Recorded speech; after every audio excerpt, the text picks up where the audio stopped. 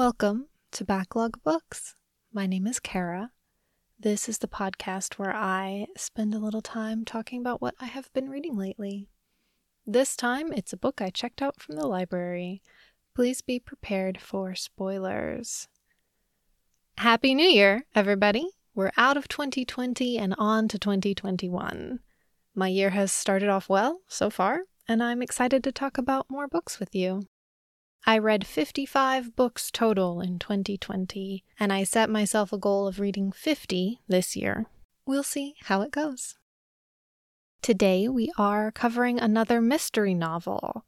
Last time I did a mystery novel, it was The Faceless Old Woman Who Secretly Lives in Your Home, and I split it into 2 episodes so that I could discuss all of the mystery full of spoilers and give people a chance, if they didn't want to know everything, to just listen to one part and not both. This time I thought about doing that, but I decided to keep this in one episode because it is so convoluted and weird that I wasn't sure I could split it up and have a coherent episode.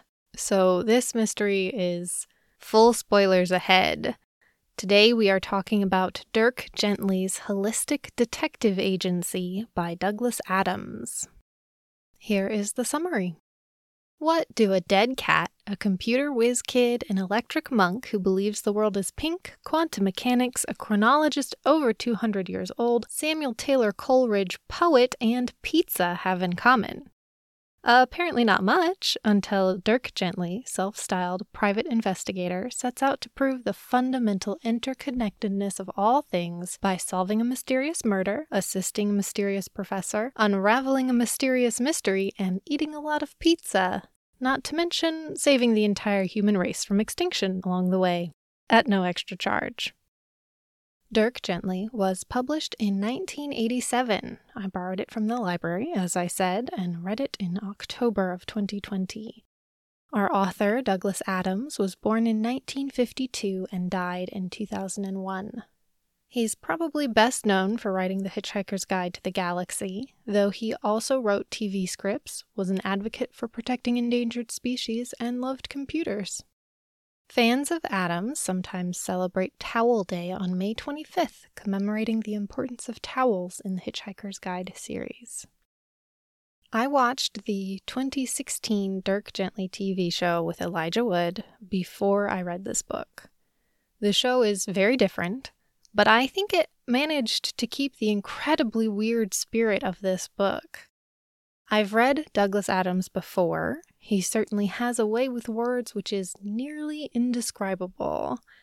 He could take some lessons in writing female characters, but so could just about every male author from the 80s and earlier. This is a mystery novel. In case the detective agency title didn't clue you in, you almost expect it to unfold like an Agatha Christie.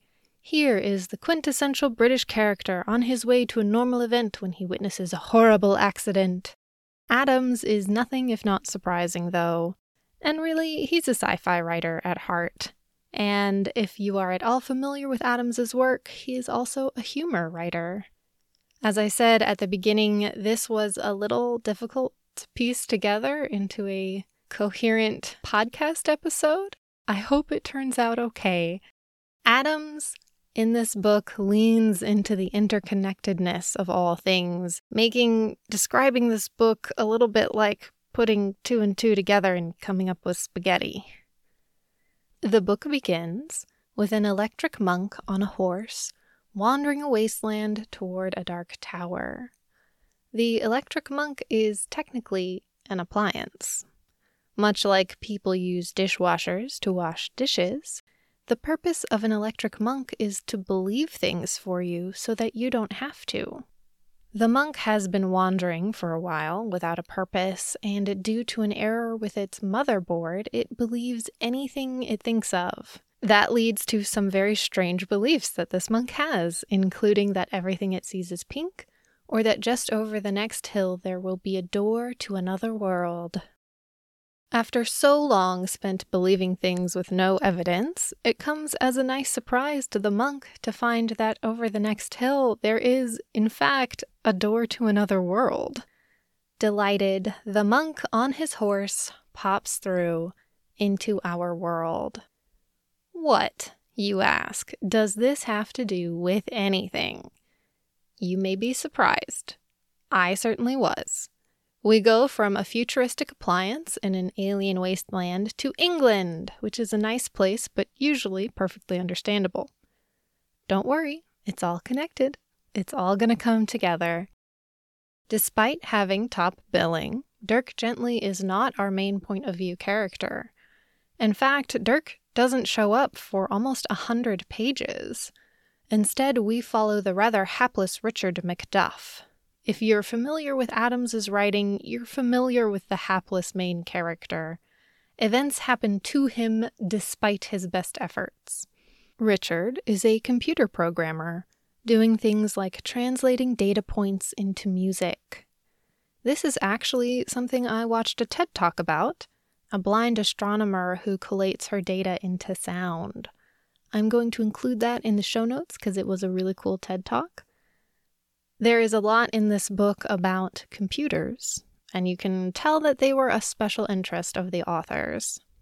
In the book, Richard is preoccupied with a sofa problem. Somehow, his sofa has gotten stuck in the stairwell. There's no way the sofa should have gotten into the stairwell, let alone stuck where it cannot be maneuvered out. He's behind on quite a few work projects, so in the fine tradition of procrastinators everywhere, he goes to dinner with an old professor at Cambridge. While Richard is at dinner, his boss, Gordon Way, is driving home and is on the phone, leaving a message on his sister Susan's answering machine. Gordon Way is almost like the Elon Musk of this book. And leaving messages is just something he does. When he needs to talk something out, he calls someone and talks to their answering machine. One of his secretary's jobs is to go around and collect the tapes, the answering machine tapes, from people who Gordon has called. In the middle of Gordon's phone call, he gets out of his car to close the trunk properly, leaving the call going. Someone hidden in his trunk shoots him. Hey, it is a murder mystery, after all. This comes as quite a surprise to Gordon Way, who wakes up as a ghost. He tries to finish his phone call, but only manages to hang up. He's so distracted by being dead, poor guy, that he fails to notice someone taking off with his body. Meanwhile, Richard's dinner at Cambridge is kind of a dull event. It's livened up only by a reading of Samuel Coleridge's poetry and a magic trick performed by his old professor. Richard and his Professor Reg retire for drinks, and they reminisce about Dirk Gently. Hey, look, it's our title character. Dirk was a con man during his years at Cambridge, convincing people that he had psychic powers using the simple strategy of denying said psychic powers. Over drinks, the professor starts acting a little weird. He warns he might act unlike himself, and then announces that there is a horse in his bathroom. Now, where have we seen a horse in this story before? There is a horse in the bathroom, but it has nothing to do with the professor acting weird. After meeting the horse, who seems resigned to being stuck in a bathroom, Richard remembers that he meant to bring a date to this dinner and rushes off. He leaves an embarrassing message on his date's answering machine and nearly crashes his car when he sees his boss's ghost out in the middle of the road. Are you keeping track of all this? Remember, this book is about the interconnectedness of all things. Richard's date and Gordon Way's sister Susan are one and the same. Richard decides out of nowhere that the reasonable thing to do in this moment is to break into Susan's flat and steal the tape with his embarrassing message out of the answering machine. You know, because that was a thing that you could do. Richard doesn't know it, but that tape also has Gordon's final phone call on it. In what I would call a classic computer programmer move, he climbs up a wall and into Susan's apartment. Just as he is about to steal the tape, the phone rings. It's his first day as a cat burglar, so he answers it. The phone call is from Dirk Gently, who is a private investigator now, as we know, and he's staked out outside, dealing with a separate matter, and had watched with some amusement as his old friend from Cambridge demonstrated a strange new hobby of breaking and entering. Richard agrees to meet Dirk later, because of course he does, and hangs up just as Susan returns home with her date. Susan had, perfectly reasonably, upon realizing that Richard had forgotten to pick her up, decided to go out with someone else. As the interconnectedness of the universe and this book would have it, her date, Michael, becomes rather important later. But right now, he's just a mildly unpleasant man who neither Susan nor Richard like very much. As they shoo Michael away, Richard realizes with some relief that his strange impulse to steal the answering machine tape has vanished. Later, he meets with Dirk, who tells Richard about Gordon's death and that the police are interested in questioning Richard. But Dirk, despite being an investigator, isn't interested in the murder mystery. He's interested in a mystery that Richard doesn't believe exists. The mystery of why Richard decided to climb a building and steal a tape. Dirk believes solving one will solve the other. That's his whole shtick, what makes his investigating holistic rather than run-of-the-mill. He's also extremely interested in the magic trick performed by Richard's professor at the Cambridge dinner. So, holistic detecting involves believing in the interconnectedness of all things. In a way, you as a reader are a holistic detective. When you read a book, you enter it with the knowledge that the seemingly disparate pieces will eventually connect and form a whole picture. It's kind of self-referential. If something is in a book, it's probably important to the story, and Dirk knows this. In a way, he's almost a reader of the book in his own right. It reminds me of Discworld, where the characters are genre savvy. They know 1,000,000 to 1 chance will work, and if there's a dragon, there will soon be a hero to slay it. In the midst of this murder mystery, rampant with answering machines and conversations about computer programs, it's surprisingly easy to forget about the ghost of Gordon Way and the electric monk who traveled through a randomly appearing door with his horse. Remember that horse? I think it's still stuck in that bathroom. Gordon's ghost is desperately trying to make another phone call, causing cold spots in police cars and accidentally blowing up his own house. The electric monk is looking for his horse and hoping that the person he shot is feeling better. Once the reader knows that the electric monk is what killed Gordon Way, it becomes obvious that Dirk Gently was right. The murder is not the real mystery. The real mystery is, in fact, just what caused Richard to climb a wall to break into Susan's apartment, what is causing Michael, who was Susan's date earlier, to read Coleridge and plot a murder right now. Dirk doesn't know about that, but the reader does. Michael is having a very strange day of poetry and murder. I'm sure that won't come back later. No, it will. Interconnectedness. Remember the interconnectedness. Dirk drags Richard to visit their old Professor Reg at Cambridge, convinced that he has figured it out. Or at least, he's figured out enough of it to fake his way to the real answer. Dirk is a big believer in fake it till you make it. He just has one question for the professor. How did he do his magic trick at dinner? How did he get a salt shaker from the college into a sealed pot over 200 years old? That's easy, says the professor. I found the person who made the pot and convinced him to seal the salt shaker into it. It's like every time you think Douglas Adams can't be more ridiculous, he says, "Hold my beer," and ups the ante. The professor has a time machine. In case you couldn't tell, this book actually started life as an episode of Doctor Who. The professor is retired from using his time machine, except for the occasional magic trick. He's been alive for so long that he actually doesn't remember what he's retired from or where he got the time machine, but he's been enjoying his retirement, except for the occasional strange urge he mentioned earlier to act out of character. It's surprisingly similar to the urge Richard felt to climb a wall into Susan's apartment earlier. After being convinced of the reality of the time machine, they're discussing the mystery, these strange urges, when Michael shows up. Turns out he's possessed by a ghost. Not the ghost of Gordon Way, but the ghost of an alien who crash-landed on Earth 4 billion years ago before anything existed.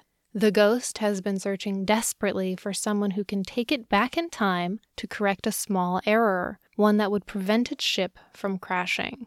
Well, if that's it, that's easy enough to do. Goodness. They're in the middle of releasing Michael and the ghost into the past, thanks to the time machine, and it's the same landscape that the Electric Monk came from, with the wasteland and the Dark Tower, which is actually the crashed alien ship. And it's at this point that Dirk remembers the interconnectedness. What if this alien ship crashing was the flashpoint beginning for evolution? What if this crash is what causes life on Earth?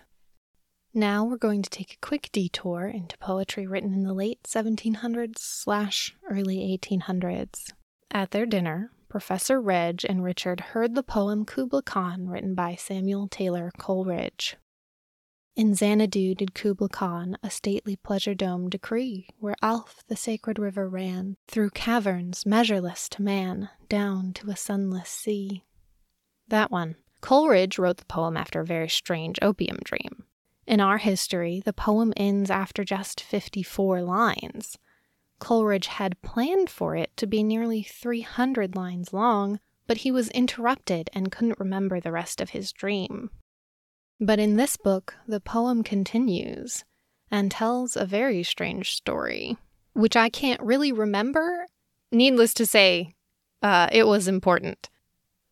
Are you still with me on this? It's all connected, even though I can't remember it very well, so I hope you're still with me. The alien ghost had tried in the past to use Coleridge to get the time machine and had in the process inspired Coleridge's poems.